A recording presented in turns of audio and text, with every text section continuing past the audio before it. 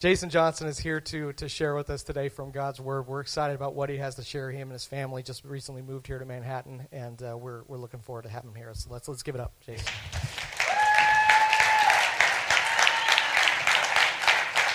So we are new to Manhattan, and we've moved around quite a bit, a lot more than we thought. So if you ask us where we're from, our whole family is a little bit confused by that question. And so we're like, I'm not sure. And so it kind of throws people off that have lived in one place. And people then usually follow up and say, are you military? And we're like, nope, we're not military. We just have moved around more than we thought we would. You know, I started off in student ministry in August of 1990. And I kind of somehow got talked in, I'm not sure what happened, to being a volunteer for Young Life. And I went to the training, and then just God continued to move me to the next thing until now it's been over 28 years that I've been working in volunteer and full-time ministry positions. And my wife, Carrie, and I, we've been married for 23 years. And we have a freshman in college and a seventh grader. And Carrie and I have been in ministry our whole time. And so really good experience. And we're glad we're here in Manhattan, and very thankful for this opportunity to speak at Crestview this morning. Go ahead and turn to Psalm 136. That's where we're going to land today, Psalm 136. And we've been in a series called Playlist, where we've been looking at the songs of Israel. And Psalm 136 was a song that would be sung at festivals, some of the celebrations, possibly even Passover. And each line, it's a unique song because each line of the psalm then is followed by a refrain. It's likely that the choir or the congregation would then say that refrain of that song. And so it's the only psalm where that is the case, that every single line has a line of refrain. And so let's start just by reading Psalm 136, verse 1. Give thanks to the Lord, for he is good, for his steadfast love endures forever. That's true, except when it's not. It was Friday, September 16th, 1994. On that day, I couldn't give thanks to God. His love was non-existent in my mind, and I didn't know what life was going to look like. It had been 8 days since my accident, and so I didn't know what the rest of my life was going to look like. I sure didn't know what it was going to look like.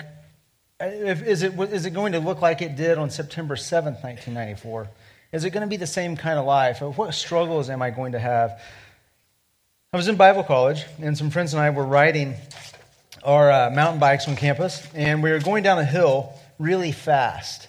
And so they tell me that I don't remember any of this, but it was a Thursday, and so we were riding down the hill in the late afternoon, and a car was pulling out, and evidently I saw the car, but going so fast, I swerved and hit my brake, and my front tire of my bike was actually tacoed. It was completely bent in two, which that launched me off my bike, and no helmet on, and about 50 feet or so, and hit the asphalt, luckily with my head, head and shoulder hit first. And thankfully, some friends were there. They dragged me over into the grass while I was seizing, and spent Thursday night, Friday night, Saturday night in the hospital. I don't remember anything until Saturday afternoon. There was a little bit of a Michigan football game that was on. And I knew my body wasn't right, but the doctor said, hey, it was a traumatic accident. These nerves and stuff are bruised, and so give it some time, and things will be all right. The CAT scan that you had after the accident was negative, and so you're going to be good. Just give it a few days or weeks. That whole next week was difficult.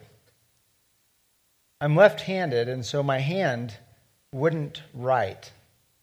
And even reading assignments for class, it's amazing all the muscles that are involved in that. And so the muscles on the left side of my neck wouldn't stabilize my head. And so as I was reading, it'd be like, So I had to hold my finger on the line of text so I could maintain that same line of text. And the shower was a whole new deal because my left eyelid wouldn't close. And so I couldn't wash my hair. Part of me is from Oklahoma. Did I just say wash? Yes. I go in and out of cultures because we've lived in different places. So I was trying to wash my hair, and my eyelid wouldn't close. And so I had to use my right hand to pull my eyelid shut, and then do this with my hair with my left hand.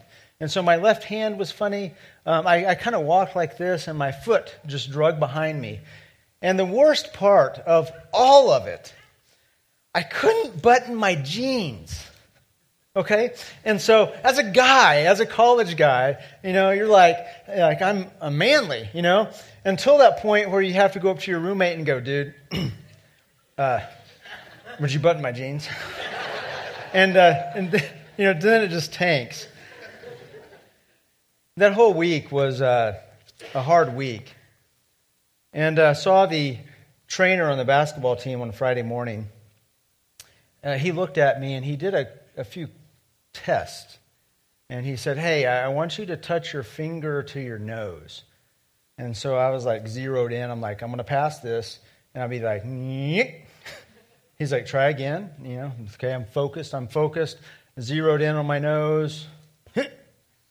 He goes, let's try something else. And so he said, flip your hand from front to back as fast as you can. And I couldn't do it. It just wouldn't work at all. It wouldn't do that function. So he said, hey, something's going on. We need to get you to the doctor. By that afternoon, I was doing an MRI, and then I was in the office of a neurosurgeon. And he said, as a result of the MRI, he was positive that I had had a stroke. And I'm like, a stroke? I'm 22. 80-year-olds have strokes. 22-year-olds don't have strokes. And he was like, well, you hit the ground so hard that there's some very tiny blood vessels at the base of your brain, and those were just sheared. And because they were tiny, it took a while for that blood to collect, but you have a pea-sized spot of blood at the base of your brain, and so the symptoms you're experiencing are paralysis. I'm like, whoa, what do you mean? How long is it going to last? He is like, it will probably get better, might take up to a year, but most likely, because of your age, you'll get most of your function and strength back. But I can't promise that, but probably you will. If not, if there is some permanent brain damage, then there's some new research that now it has a name. At that time, it didn't totally have a name, but the neuroplasticity of the brain, and how if you keep sending nerve impulses to the brain, if there's one part of the brain that's damaged, then another part of the brain will pick up that function and do that. And so he said, even if there's some damage there, if you keep working, then it's possible that another area of that brain will take over. And so I left the doctor's office that Friday, not knowing at all what life was going to look like. Give thanks to the Lord, for He is good? Really? His love endures forever? Really? Are you kidding me? My first response was, and I hope that's not disconcerting to you, but have you been in that spot? That spot where life just kind of jumps up and just whacks you right in the teeth. And your immediate response is not, give thanks to the Lord, for He is good. Praise the Lord, He is good. My initial response was, I'm ticked, God. What is going on? How come you caused this? How come you allow this? What is going on with this? What are you doing? Where are you? Are you going to do anything else? Are you just going to leave me like this? I'm shaking my fist at God. Have you been there? Have you had those kinds of days or even seasons where Thanksgiving did not reside in your same zip code? Days where we were not grateful. Days of struggle, days of grief, days of fear, days of disorientation. In those days, let's be honest, it's hard to give thanks. It's even hard to praise God. To put this dilemma in the terminology of this sermon series, here's what we might ask. When life does that, when life just comes up and just smacks you, what song do you play? What's your go-to? What song do you play when life just whacks you out of the blue? think God has given us a really good one in Psalm 136. It's a song of praise. It's one of the psalms in a group of psalms called the Great Hallel by the Israelites. During Passover, this psalm was probably one of the psalms that would be recited last. There would be several different things that would happen, and Psalm 136 would probably be the one that was recited last. In fact, when Jesus ate the Last Supper, it is possible, when Matthew records that the disciples sung a hymn and they headed out to the Mount of Olives in Matthew 26, it's possible that this song, Psalm 136, was the song that they sang together. If that's true,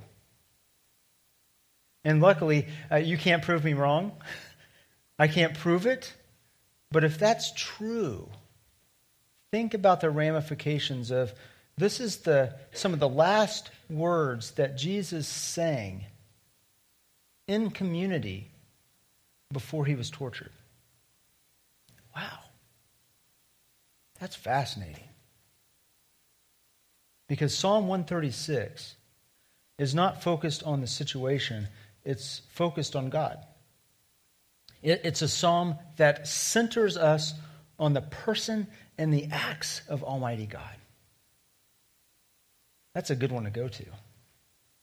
When life whacks you, and you might be there this morning, you might be in a season of life that you're just like, I'm done. What song can we play? What's our go-to? I think Psalm 136 is given to us as kind of a gift by God to go to.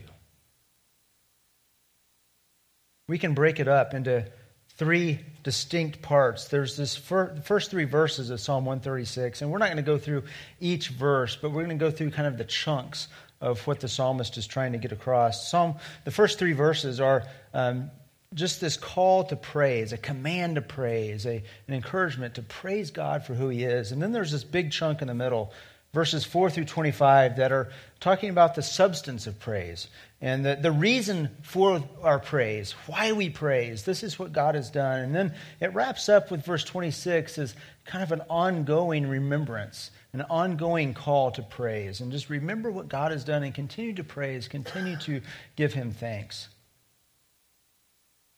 So that first chunk, verses 1 through 3, the first three verses start off with this word, give thanks. It's actually one word in Hebrew, and it means confession or acknowledgement. It doesn't mean thanks. That's fascinating to me because it means that a person is supposed to make a public confession of the attributes and acts of power of another person.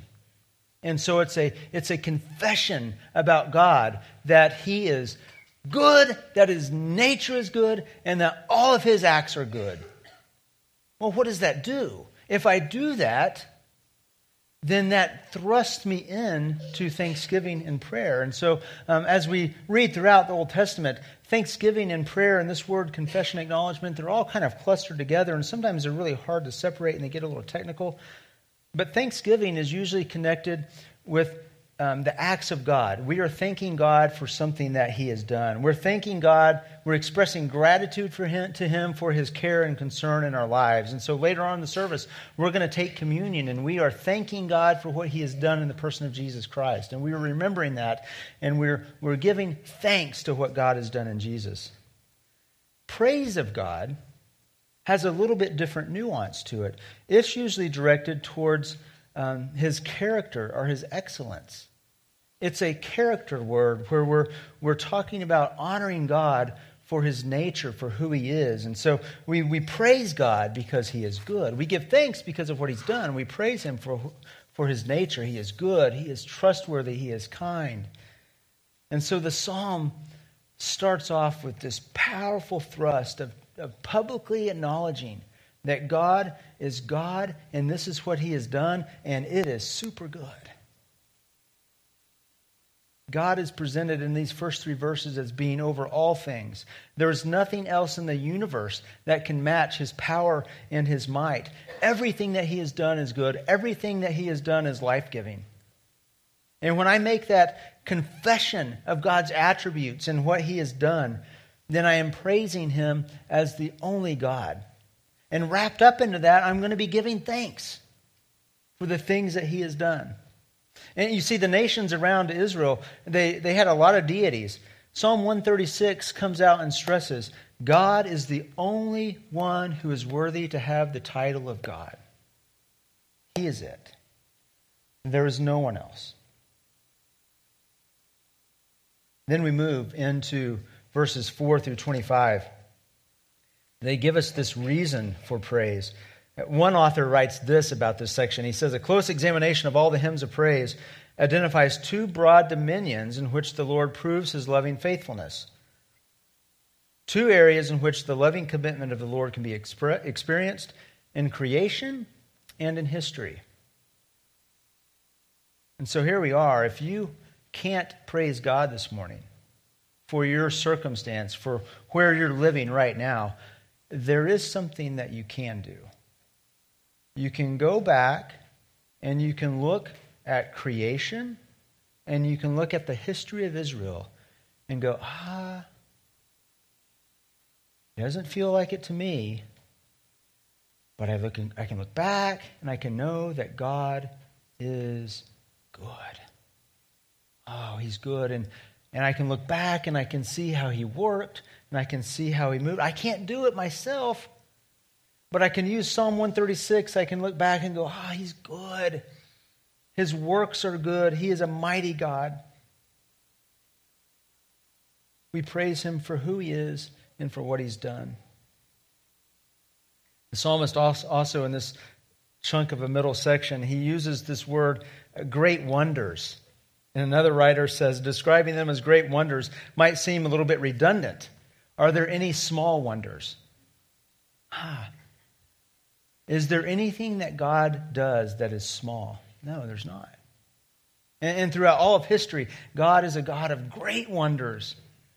Whenever God touches something, it is good, it is great. Creation, in fact, comes from his understanding and his wisdom, his infinite understanding and wisdom. And there's a section that talks about, in Psalm 136, about the moon and the sun, and it's a parallel to Genesis 1. It'll sound very familiar to you as you read it. You're like, this sounds like Genesis 1. But in Genesis 1, they're called the greater and the lesser lights. And because as this nation of Israel was emerging and evolving, there was a lot of Babylonian influence and a lot of influence from the ancient Near East cultures about how the sun and the moon are gods. And so Genesis 1 just calls them the lower and the greater light. But here in Psalm 136, as God has had a chance to reveal himself, that as God has had a chance to show that he is consistent and that he is faithful, the psalmist names them, the sun and the moon. Interesting. Because the thrust of that naming, the sun and the moon, are to show that God is way above the sun and the moon. God is God. Actually, the sun and the moon, they submit to Almighty God. Actually, the sun and moon, they are exhibits of God's faithful love. Just the rhythm of the moon and the rhythm of the sun, the consistency of it, they show their testimonies to how God is consistently faithful and loving in our lives. They're not to be worshipped. They are set in place by the one to be worshipped. And notice as this middle chunk, moves into some verses of 10 through 16 that tell about Egypt and the Red Sea and the Exodus. This writer says, in Israel's thinking, the Red Sea event was the crucial act of deliverance.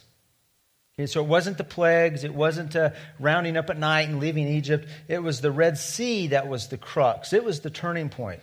Before the Red Sea, Israel had escaped, but they weren't safe. After the death of the firstborn, the Pharaoh had not finally acknowledged Yahweh's authority. After the Red Sea, Israel was safe, because Yahweh had asserted his authority in a definitive way over Pharaoh. The Red Sea is a turning point. They were free and they were safe. And the psalmist uses in verse 15 an interesting word that means, the psalmist says overthrew. God overthrew Pharaoh. It literally means to shake off. So picture, Pharaoh, a powerful man that thought he was a deity, a powerful army, a powerful nation, and God simply shakes him off. He simply shook off Pharaoh and his army. Pharaoh was not a challenge. Now, I'm sure if you'd ask an Israelite during that same period of time, what their perspective of Pharaoh was, he's powerful, he's mighty. By his word, people live and die. He's a god. But when you put him next to Almighty God, he is just shaken off. Throughout history, the Lord protected his people. He destroyed mighty kings. He gave them land. He allowed them to possess the land that he gave them. He continued to rescue, to remain faithful, to provide. And no matter how difficult the circumstance and no matter how great the odds, God was there. He was always there, always providing and rescuing and being faithful. And so Psalm 136, it speaks, we might even say it sings to us today. We are not facing Pharaoh. But even if we were, our obstacle is not a challenge for God.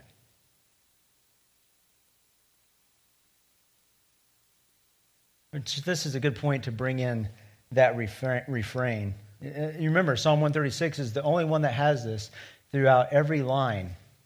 It's this refrain, for his steadfast love endures forever. And remember, this psalm is a psalm that would be recited, and so the congregation or the people would say that refrain in response. As you went through the acts of creation and the acts of the history of Israel, the people would say, his love endures forever. And the leader would say, and God did this. And the people would say, and his love endures forever. His love is not dependent upon our actions or our lack of actions. And it's significant that in Psalm 136, you don't see all the failures of Israel. And there are multiple times they're disobedient. They do it their own way. They forget God. They want to go back to Egypt. They're unfaithful. None of that is mentioned. Because in one sense it doesn't matter because of God's hesed love, his covenantal love for his people. His love is based on his character. And we are his covenant people, the church. God stands on that commitment of love. This writer sums it up beautifully. He says, in general, Yahweh's commitment is expressed in the way Yahweh goes about being both good and being God of God and Lord of Lords. It would be no use if Yahweh were inherently good but not committed to us. He's good and he's committed. You see, a lot of our relationships today, they're based on a contractual love. And our marriages oftentimes are based on contractual love. And when I'm doing premarital counseling, I really hit this point because we go into relationships thinking, if they uphold their end of the deal, then I will uphold my end of the deal. So, what happens when one of those people breaks their end of the deal? Well, I'm out. I've got every right to leave because they didn't do their part. That's contractual. Covenantal is based on God's commitment to us, whether we fulfill our end of the deal or not. He is lovingly committed. And so, if you're here today and you're like, yeah, but you don't know what I've done. God couldn't love me. It doesn't matter what you've done. Really? You cannot outrun the love of Almighty God. Have you experienced consequences? Yeah. Have you gone through some difficult times? Absolutely. Have you outpaced God's love? No. You haven't. Even if it has felt like it.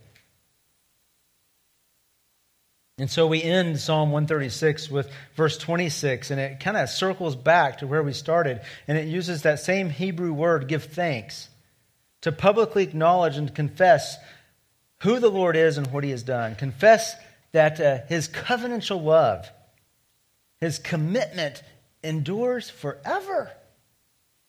Which implies a consistent praise on our part, a consistent entering into acknowledging that God is good and His acts are good and that His love endures forever. For about 6 weeks, I was semi-paralyzed on my left side. Some funny stories came from that period of time. Perhaps the most embarrassing was that I was carrying a tray in the cafeteria, and I turned away from the little counter thing, and my left arm just wouldn't support that weight. And so my whole tray crashed down at lunch. Everything just went everywhere. Like, oh, man. But I really think that God healed my brain. It was 6 weeks instead of a year. And those people that knew me well, they would say I'm mostly healed from that brain injury. There are times that might not be the case. But I didn't praise Him at first. I fought Him. I certainly didn't give Him thanks. And I remember just holding my fist up to God and just being ticked and angry and having to work through all of that. Now, it's been 24 years. I wouldn't have traded that experience for anything. Because it did something inside of me that God could do no other way. His covenant love was there all along. It never vanished. It never was absent. It continued to work deep in me. And until there was a point, and I can't remember the day, I really wish I'd have written down the day that this switched in my mind. That I firmly decided, if I don't recover, I will confess that He is good. And if I do recover, I will confess that He is good. My situation no longer mattered. I was centered in His love. This morning, we are going to use Psalm 136 as a responsive reading for a congregation, just like Israel would have done back in the day. And so I hope it gives you a centerpiece this morning. I hope it anchors you in who God is and who His nature is. I hope that you use it in the weeks and the month to come as a go-to song. A song that you can go to that will help you get through whatever you are experiencing. And so what we're going to do, the words will be on the screen. I'm going to say the first line in the verse, and your job is to say that refrain. For His steadfast love endures forever. And I want you to dig deep. I want you to pull on a rainy Sunday morning, pull from the resources and say it passionately and with great conviction. Okay, so please stand. And we are going to do this together. Psalm 136. I'll say the first line, and you say that refrain. Give thanks to the Lord, for He is good. For His steadfast love endures forever. Give thanks to the God of gods. For His steadfast love endures forever. Give thanks to the Lord of lords. For His steadfast love endures forever. To Him who alone does great wonders. For His steadfast love endures forever. To Him who by understanding made the heavens. For His steadfast love endures forever. To Him who spread out the earth above the waters. To Him who made the great lights, for His steadfast love endures forever. the sun to rule over the day, For His steadfast love endures forever. the moon and stars to rule over the night. For His steadfast love endures forever. To Him who struck down the firstborn of Egypt, For His steadfast love endures forever. and brought Israel out from among them, For His steadfast love endures forever. with a strong hand and an outstretched arm. For His steadfast love endures forever. To Him who divided the Red Sea in two, For His steadfast love endures forever. and made Israel pass through the midst of it. For His steadfast love endures forever. but overthrew Pharaoh and his host in the Red Sea. To him who led his people through the wilderness. To him who struck down great kings. And killed mighty kings. Sihon, king of the Amorites. And Og, king of Bashan. And gave their land as a heritage. A heritage to Israel, his servant. It is he who remembered us in our low estate and rescued us from our foes. He who gives food to all flesh. Give thanks to the God of heaven, for his steadfast love endures forever. As we enter into a new season here at Crestview, it's important that you be here the next 5 weeks. God is working. There's a lot of good changes that are on the horizon, healthy things that God is doing. But it really comes down to him and our trust that he is going to work. We trust him. And throughout history, I think, since God has acted in such a magnificent way, a building and a relocation project isn't that big of a deal. As long as we trust him and we stay focused on him. Give thanks to him, for his love endures forever. Lord, we are just amazed by your commitment to us, even in times that we are not necessarily wholeheartedly committed to you. Thank you for this reminder that you love us. Lord, and we confess your goodness and your nature and the power of your mighty hand. Bless everyone here. Pour out your grace on them. We love you, Jesus, and we give thanks to you.